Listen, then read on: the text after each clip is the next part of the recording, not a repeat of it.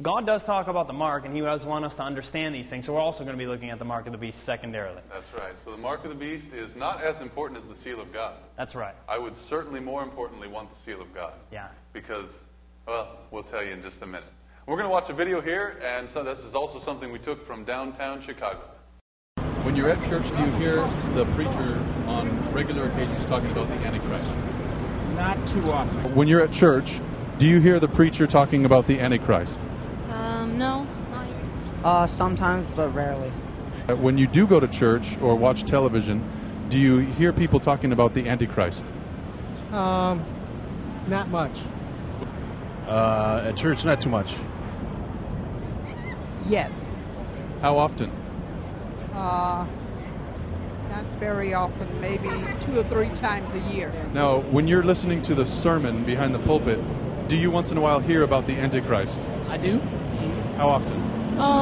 Not often, a lot. Right now, I listen to a lot of relational messages, but your relationship with God. Do you hear much preaching about the Antichrist? No, not really. So it's not something that people talk about a lot. That's why we decided we're going to name this entire series Antichrist, the one you've never known, because people aren't really talking about it. They should, in light of Jesus Christ. Exactly. Never should we just know about the Antichrist. We should know about Jesus Christ. Chad, would you lead us in prayer, please? Yeah, let's bow our heads for a word of prayer. Dear Heavenly Father, I thank you for this opportunity to open your word once again. Lord, we've looked at some very serious messages, and now, Lord, we're diving into the seal of God. And we pray that as we do, that you would make it so absolutely clear that we would know exactly what you're trying to get across. Lord, you have these words in the Scripture. You didn't just put them in there to just fulfill a fancy of our minds, but you put them there to reveal to us the truth. And the words of Revelation particularly are given to show us things which must shortly come to pass. So Lord, help us. Help us to understand these things, and also help us to take them to heart, for if it is not in the mind and in the heart, these things are utterly worthless to us. So I pray that you would bless us now with your Holy Spirit. I pray that you would anoint Daniel and my lips with the coal from your altar, that we may speak your word with clarity, with love, and with power. And in the name of Jesus we ask these things. Amen. Amen. The Bible says in our first text, Revelation chapter 7, verses 1 through 3, it says, "After these things I saw 4 angels." Angels are messengers in the Bible. They were, not all the time, but in Revelation, in the books of prophecy, they're referring to messengers, standing on the 4 corners of the earth, referring to the north, east, south, and west, holding the 4 winds of the earth. What does wind represent in the Bible? Well, it means strife. Like something that's going to be destroying. You can see that in Jeremiah chapter 50. And it says the 4 winds were holding the 4 winds of the earth, that the wind should not blow on the earth, nor on the sea, nor on any tree. And I saw another angel ascending from the east, having the seal of the living God. This is talking about a time when it's right before destruction is going to blow upon this earth. Like, for instance, in Revelation chapter 17, verse 15, the Bible clearly says that waters represent what? Multitudes of people, basically. Multitudes and people, that's right. Well, the Bible says clearly also in Isaiah chapter 61 that trees represent God's righteous people. So all the people, and even God's righteous people, are kept at this time from the winds of destruction until there's a seal of God in the forehead of those that are God's servants. Pick it up in the next verse, brother. We read here in Revelation chapter 7, verse 1 through 3, "And he cried with a loud voice to the 4 angels to whom it was given to hurt the earth and the sea, saying, Hurt not the earth, neither the sea, nor the trees, till we have sealed the servants of our God in their" what? In their foreheads. Now notice that the seal of God is going to be placed in the forehead. Now we're going to see there's a distinction tonight between the seal of God and the mark of the beast. The seal of God can only be received in the forehead, whereas the mark of the beast can be received either in the forehead or in the hand. So we'll be looking at that a little bit more. What's the deal with the forehead? I mean, you said we're going to be looking at it, but what's the clarification? big deal, the forehead. I mean, is there going to be a mark there that we can actually see? Well, it's not necessarily something that you can just literally see. Now, you can look in the Old Testament. You actually see that they put a mark upon their foreheads. Actually, not a mark. They were to put the 10 Commandments on their forehead, or the words of the law on their forehead. Now, I don't think they were necessarily they put something they called phylacteries. Yeah. They were basically like a little box, and I believe they would put like the 10 Commandments or some verses in this thing. And the reality is God says there's going to be a mark on our foreheads if we've received the seal of God. But it's interesting, in the hand, if you think about it, it says in the book of Ecclesiastes, chapter 9, that whatsoever your hand finds to do, do it with all your might. And think about that. If we stop right there, whatsoever your hand finds to do, do it with all your might. Your hand is a symbol of your works, things that you can do and accomplish. Your forehead is a symbol of what? Your mind, right? What goes on up here. And we've already seen that the mind and the heart are synonymous. And the new covenant is to have the law written where? In the forehead. On the heart, which is also in the forehead, because the mind and the heart. Because as a man thinketh in his heart, so is he. That's right. Now, if we turn and look at the word seal in the concordance, I'm a Mac user. It's Mac Sword at the top left. You'll see it's the book of the Revelation of John, chapter 7, verse 2, what we were just looking at. And you see right here in red it says seal. And it can be translated the stamp impressed as a mark of privacy or genuineness. God is going to have on His servants a stamp of genuineness. This is mine, He's going to say.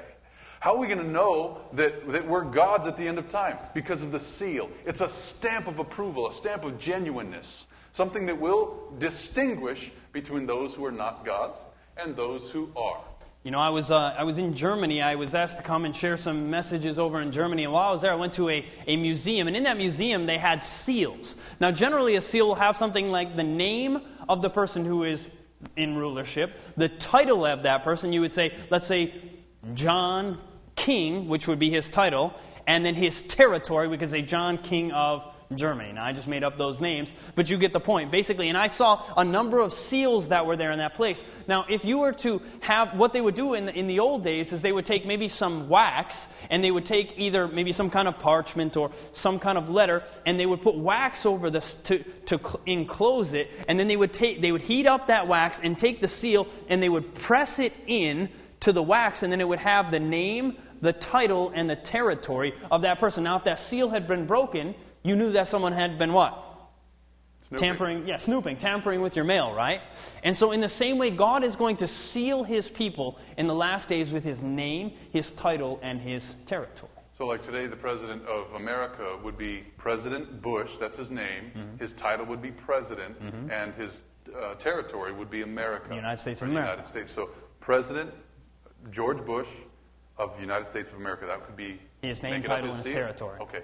So as we continue on there, it says in Revelation 14, when I looked, and lo, a lamb stood on Mount Sion. With him there was 144,000, having his Father's name written in their foreheads. That's pretty interesting. We saw in Revelation 7 that there's going to be a seal in their foreheads. Well, here it says the Father's name is written in their foreheads. Read again as we continue seeing almost the same identical thing. We read here in Revelation 22, 3 and 4, there shall be no more curse, but the throne of God and of the Lamb shall be in it. This is on the new heavens and the new earth. And his servants shall serve him, and they shall see his face, and his name shall be in their what? In their foreheads. Now we remember in the Old Testament where we talked about Jacob. Jacob, after he wrestled with the angel and was victorious, what does his name change into? His name was changed to Israel. Israel. Why? Because his character changed. Remember when Saul was met on his high horse and knocked off his high horse, his name was changed to Paul. Remember when Abram was finally given that promise in Genesis 15, where God said, you're going to be the father of many nations. Like all the children of the stars will be yours. You shall be now called Abraham. And we can go on through all these people. There's a name change when character is changed. In fact, that's what we see in the original language when we talk about name. It says in the Greek language, the name, or onoma, is a derivative of a couple of words. It means name, literally or figuratively, authority, character, called, surname, etc. So the name equals character even in the original language. As you said before, if we have a good name, that doesn't mean it sounds nice as it rolls off your tongue, right? It means you have a good character. There's a good character behind that name. So what we're saying here in this chart, what do we say here when we look at this? What we've already seen is that God is good, holy, perfect, pure, just, true, spiritual, righteous. He is faithful, loving, He is unchangeable, and He is the light of the world. Amen. Now, God is all of these things. All these character attributes have been given to Him because that's who He is. They don't need to be given to Him. He's already been them for all eternity. But we see in the Bible that there are also texts that show us not only is God all of these characteristics like good, holy, perfect, pure, just, and so forth, but also His law takes on these same attributes because this is the character of His law. Because the law is, you could say, the transcript of God's character. This is what He's like. If there's a seal going to be on the forehead of the faithful at the end of time, and if in the same book it says the Father's name is going to be written on the forehead of the people that are servants of God at the end of time, we can certainly say that the law is involved there because the law reveals the character of God. It's just that clear. Now, if you continue to study this chart here, you'll see that this law that's being referred to is not the ceremonial law. Okay? We looked at that last night. We looked at that last night. This is the moral law. In fact, the Bible says clearly in Hebrews chapter 10, the law of sacrifices you didn't desire. The offering of bulls and those kind of things you didn't want. But what you did want, I do. I have the law written in my heart. I delight to do your will, O my God. So here it's clear that the law of God representing the character of God is going to be in our foreheads. Why? Because the Father's name, the Father's character is going to be in our foreheads. What does that mean? We're going to have like those phylacteries like the Pharisees used to wear? We're going to have to tie something to our head? Well, I don't think so. You see, anybody could do that. Anybody could put some kind of stamp or a tattoo or maybe some kind of a computer chip as people talk about. Anybody could do that, right? And that wouldn't mean that you're a better Christian because I got a tattoo that if I could figure out just the name that God wanted me to have on my forehead, I'd just get that thing tattooed and I get to go to heaven, right? No. That would be a very easy way to get your way into heaven. The reality is the character of God, because God's law is His character, and God's name is also His character, as we saw even in the Greek language. So God's people are not only going to be, they're not only going to believe in the Bible, but His character is going to be written in their minds and in their hearts. Now, we already saw that the new covenant relationship with Jesus Christ is what? It's having the law written on the heart, which is synonymous with the mind. So we're going to see that these two things go hand in hand. That it will be more than just having something written on you, but that it will be actually that your life is changed. You believe it and you act upon it as a result. Amen. Ephesians chapter 1 verse 13 says, you also trusted after that you heard. So you heard first and then you trusted. You heard the word of truth. You know, the Bible says, thy word is truth. So this is truth here. You heard, and then you trusted when you heard the word of truth. It was the gospel of your salvation, in whom after that you believed, you were sealed with the Holy Spirit of promise. So you hear, you trust, you believe, and then you're sealed with the Holy Spirit. What does the Holy Spirit do? I mean, is it His job to just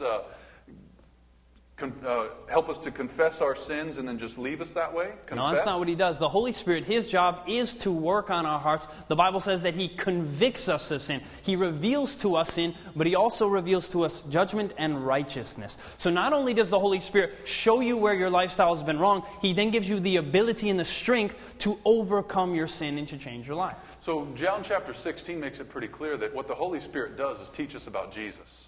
Okay? And Jesus is the one that pointed us to the Father. So they all work together, pointing to each other, saying, hey, He's the one. No, He's the one. Really, He's the one. No, He's the one. They go back and forth saying, everybody, God is the best. Well, of course, they're all God, so they're pointing to each other, right? Well, think about this here.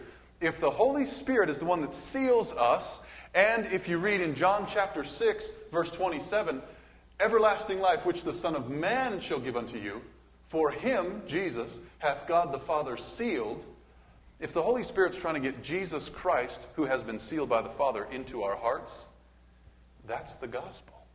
That's powerful. And you know what I'm thinking? Last night we saw that having the new covenant written on your heart as repetition by way of review is the fact that God writes His law on your hearts. And we see that we're going to have the Holy Spirit write the law on our minds, as it were. And so what's happening here is Jesus, the Bible said, he was sealed.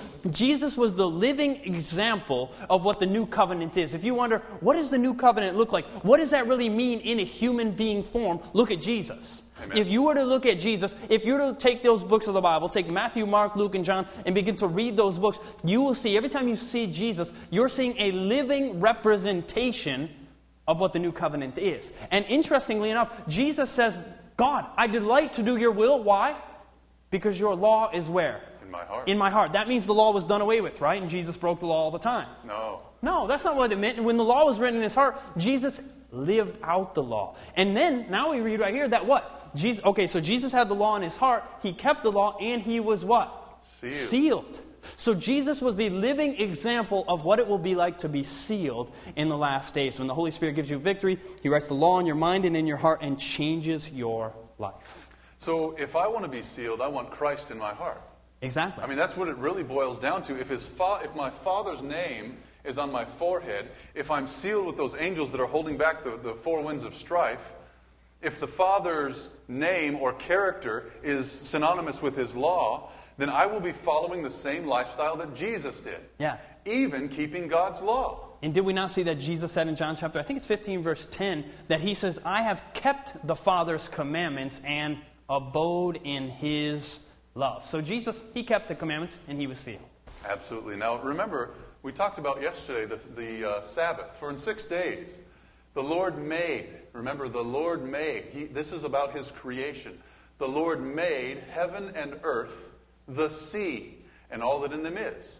He rested the seventh day, wherefore the Lord blessed the Sabbath day and hallowed it. The seventh and the Sabbath are synonymous there. It's the same day. It's Saturday.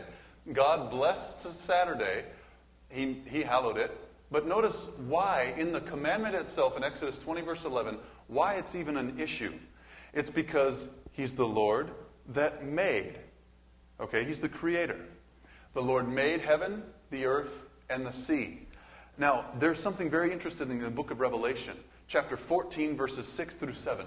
It says, I saw another angel. This is the messenger. He has the everlasting gospel to preach unto them that dwell on the earth, except the Christians. Well, no, to everybody. To everybody. It's to everybody on the earth he's going to preach. And he says with a loud voice, worship him. Worship who?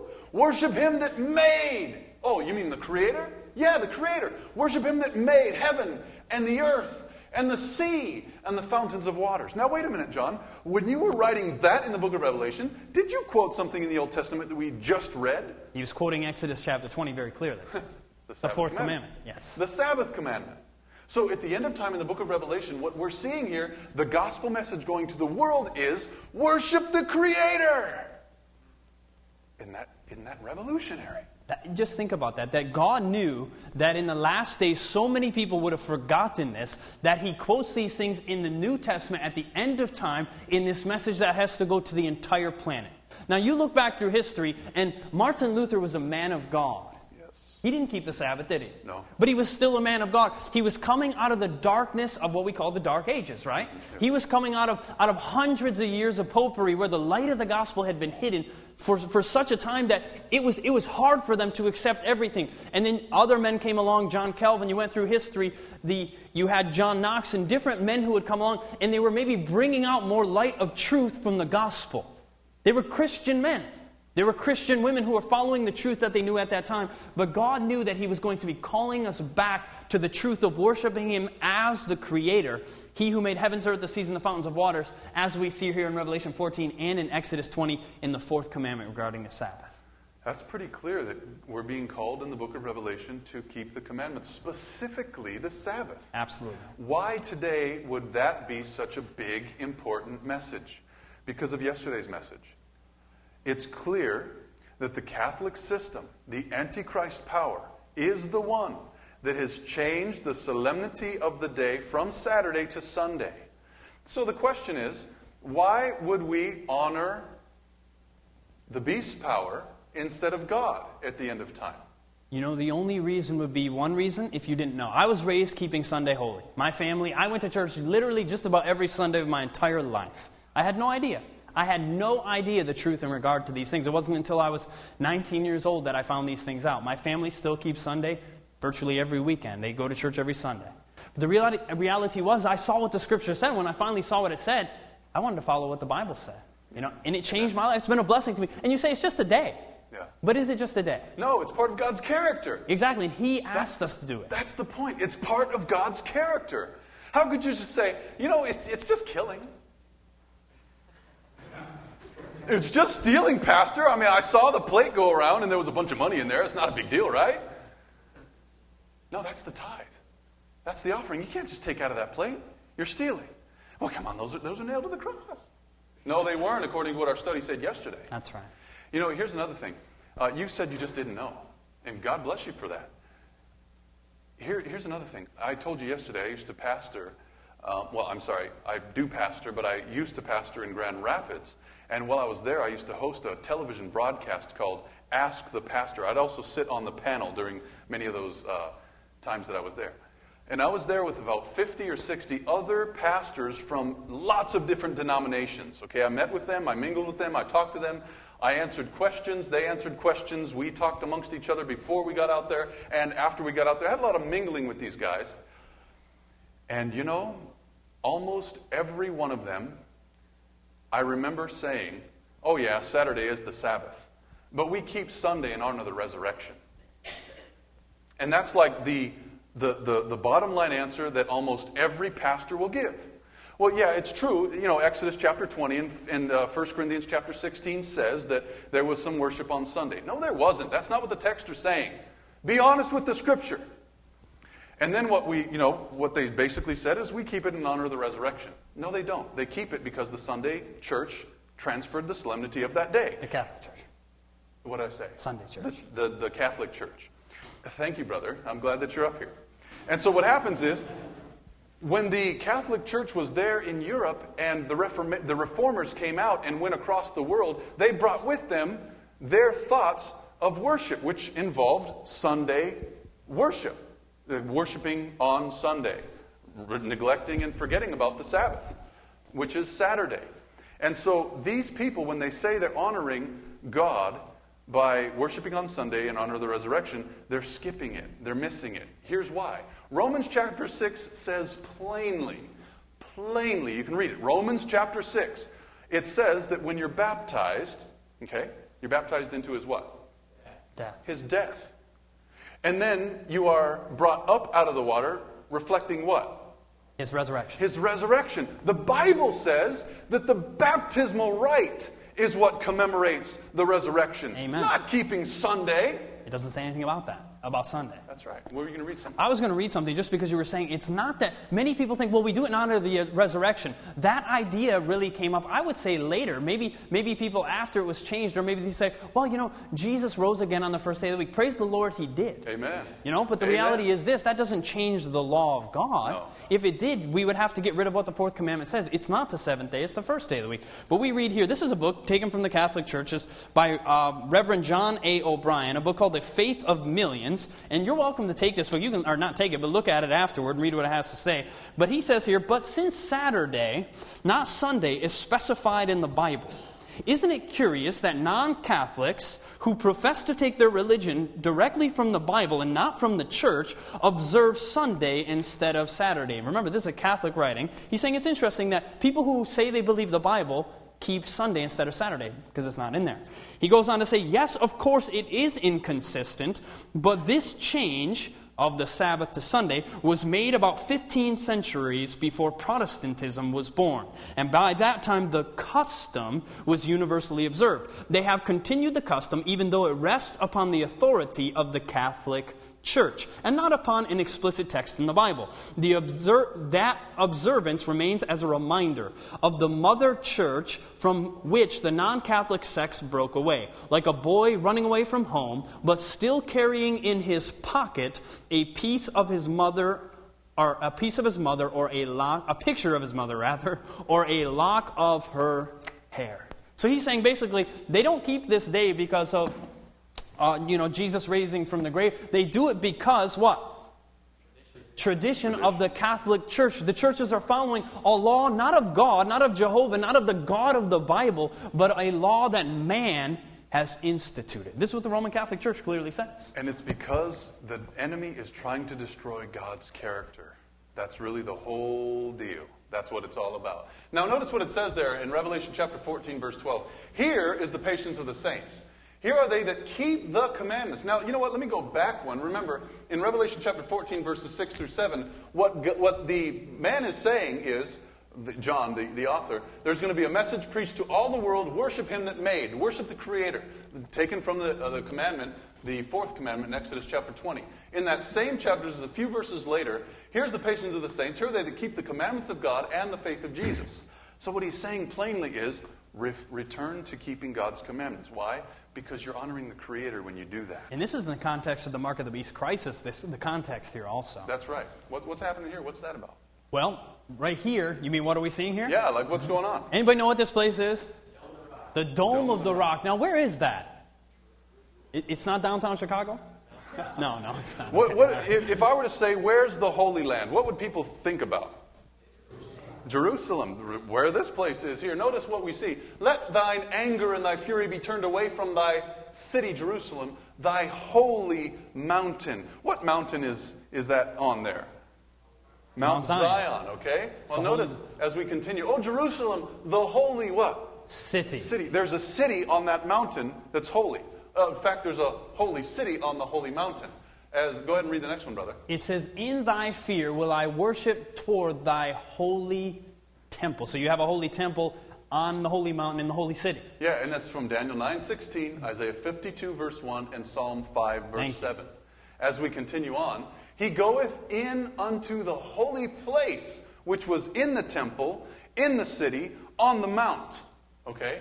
For a memorial before the Lord continual. Exodus chapter 28, verse 29. What else does it say? And we read here in Exodus 26:34, put the mercy seat upon the ark of the testimony, which is the ark of the covenant, in the most holy place. So you have a temple that is holy, and then in the temple you have a holy place, and when you go through the holy place, you come into what is called the what? The most holy place. Lead us further. So you go from the holy city to a holy mountain, holy mountain to the holy city, to the holy temple, into the holy place, to the most holy place, and inside the most holy place, there's only one thing that says holy. Remember the Sabbath day to keep it holy. Exodus chapter 20, verse 8. How could you ever say that God doesn't think His seventh-day Sabbath is special when it's all focusing down to time with Him? You can say it's like a bullseye here. It gets closer and closer and closer, and that's the center of the bullseye. It's all about God saying, listen, I want to spend time with you. That's what it's all about. And the devil steps in saying, no, don't do that, don't do that. Don't spend time with God because you'll be changed into His image. No. God says, yes, I want you to be like me. I want to put my name on your forehead. I want you to be like my son. But the devil says, it's more popular to go to church on some other day. Don't listen to the devil, all right? Be honest with yourself. What does it say? We read on here in Ezekiel chapter 9, verse 1 through 4, and a loud voice drew near, even every man with his destroying weapon in his hand, one man among them with a writer's inkhorn by his side. The Lord said unto him, go through the midst of the city, through the midst of Jerusalem, and set a mark upon the foreheads of the men that sigh and that cry after all the abominations that be done in the midst thereof. So here we see something in the Old Testament. There was to be a mark set on the foreheads in the Old Testament. What's going on? This mark is to be set on the foreheads of people that are sighing and crying after the abominations. What's an abomination? Sins. Okay. Sinfulness that's done in the land. So people that are saying, God, no, don't allow this sin to continue. Like the Bible says in the Psalms, Lord, they have made void thy law. It is time for you to work. It says clearly that the people that are sighing and crying after the abominations are going to receive a mark. Now, those aren't the ones that are doing unrighteousness. These are the ones that are crying out saying, God, we want more righteousness. But the seal and the mark, you can have the seal on the forehead could have been translated as what? Mark. It could have been a mark also. We saw that in the original language there in the Greek. Now, so when you're looking at this idea Sabbath, okay, so big deal. You have the law of God in your forehead and you're focusing on the Sabbath. Why? Well, because it's as you said, the bullseye. The holy, the holy, the holy, the most holy, and then in the most holy there's the holy, which is keep the seventh-day Sabbath. It's because there's a special thing in this name. You look at the word Sabbath, and if you look a little closer to it, you realize that, there's something special about that word. What is it? It has the word Abba. What does Abba mean? Abba means Father. It's kind of interesting. Call no man father upon the earth. Amen, but you can call God Father, can't you?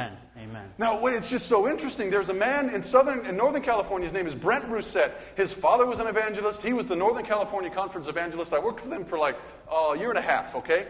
This guy had done all his study in Hebrew. I haven't, so I'm resting on his laurels. What he said is, this word actually means the sign of the everlasting Father.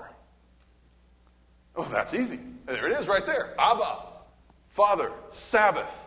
Spend time with your Father. That's what God is saying. And once again, remember, this day is to be called a delight. We've already seen this day is not to be a burden as the Jews had made it, not as God had intended it to be, but God meant this day to be a blessing to us. It needs to be the very center of the day. Amen. I gave them my Sabbaths, Ezekiel chapter 20, verses 12 and 20 says, to be a sign between me and you. It's like, hey, when this happens, when you do this, or when you see this, remember me.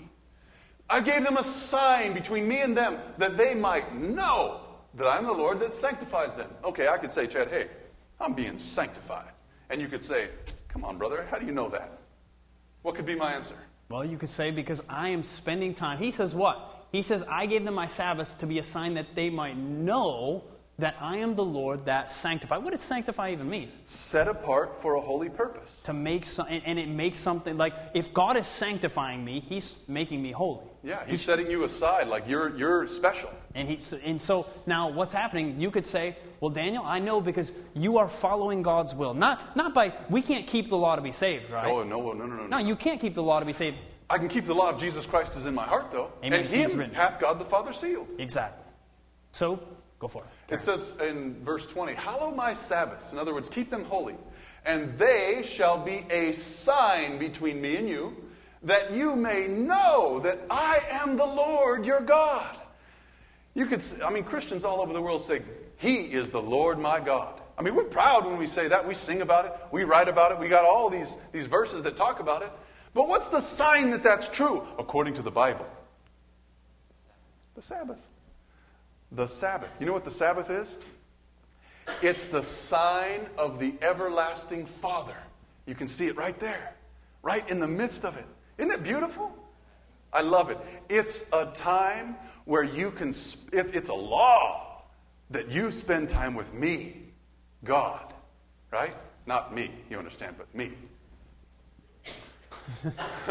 Now, at Maxord, if you look at Ezekiel chapter 20, verse 12, what we just looked at, and we look at the word sign, it is a sign between me and you. What is that? What can that be translated? He said that it's a mark. A mark.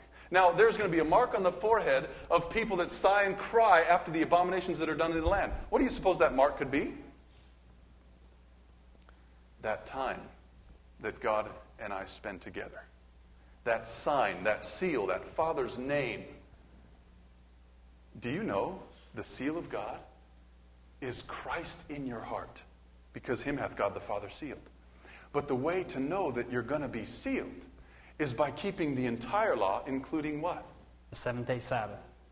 Time with the everlasting Father. Isn't that interesting? And it's all about relationship. It's not legalism. It's love. Can you say it? It's love. It's love. And you think about it, Jesus says, many times legalism is the aspersion cast in the face of those who keep the Sabbath day holy. But Jesus Himself said, if you love me, what? Keep my commandments. Was Jesus saying, if you love me, become a legalist? No. No, that's not what He was saying at all. So He's saying, if you love me, you're actually going to do those things I command you to do, right? And one of the things He commands us to do is keep the Sabbath holy. And you say, okay, what's the big deal? So it's another day of the week. But remember, what is that day for? That day is a day that He has given us so that we could come closer to Him, that we could set apart a 24-hour period, a date with God, and that as we grow to know Him more on that day, what's going to happen to us? We're changed into His likeness. We're going to be changed into the likeness of Jesus Christ. It's not as if, well, I keep that day holy, I don't work that day, and so now I'm a holy Joe, right? No, that's not at all what it means. It means that the time spent that He has given us on a specific day, and what's special about that day? He made it holy. And so in some special way, He's made it that day would change us. It said that by doing this, we would be what? Sanctified. We would be changed. Not by just saying, well, I did a good deed, I didn't do anything, I didn't work that day, but somehow He gave us that day so that we could be with Him, spend time with Him, to be transformed in His image. The Bible says again in Ezekiel 20, verses 12 and 20, I gave them my Sabbaths to be a sign between me and them, that they might know that I am the Lord that sanctify them. Hallow my Sabbaths, and they shall be a sign between me and you, that you may know that I am the Lord your God. My Bible says in Luke 6:46, why do you call me Lord, Lord, and do not those things which I say? Like really, who's the Lord? The guy that tells you what to do, right? The Master. The Master. Why do you call me Lord if you don't do the things I ask you to? 6:46. Luke 6:46. Write it down and memorize that one because it's serious. Pray for us, brother. Great God in heaven, I know that when I first heard these messages, it was brand new to me 7 years ago. And I also know that we can't experience You until we try it. We can say, hey, what's the difference in a day? I could be in a different religion. I could be a Muslim, and I could say, what's the difference in your God? And I wouldn't know unless I tested it. In the same way, Lord, You've given us this day to be a blessing. And I know from my own experience, this day is an incredible blessing. Amen. Coming from one who's kept, for the first 19 years of my life, at least attended church most every Sunday. But Lord, You've given us this day as an experience of Your love. The Lord's Day Sabbath. I thank You that You've given us the Lord's Day. That You clearly say it is, in Isaiah chapter 58, verse 13, that it is my holy day, Your holy day, the Lord's Day, and it's a delight, Lord, and it is a delight for those who will choose to partake of it, Lord. And I pray that every person here, I trust the people are here because they love You. And I pray that they will experience You within even this. In the name of Jesus, amen. This media was brought to you by Audioverse, a website dedicated to spreading God's Word through free sermon audio and much more. If you would like to know more about Audioverse, or if you would like to listen to more sermons, please visit www.audioverse.org.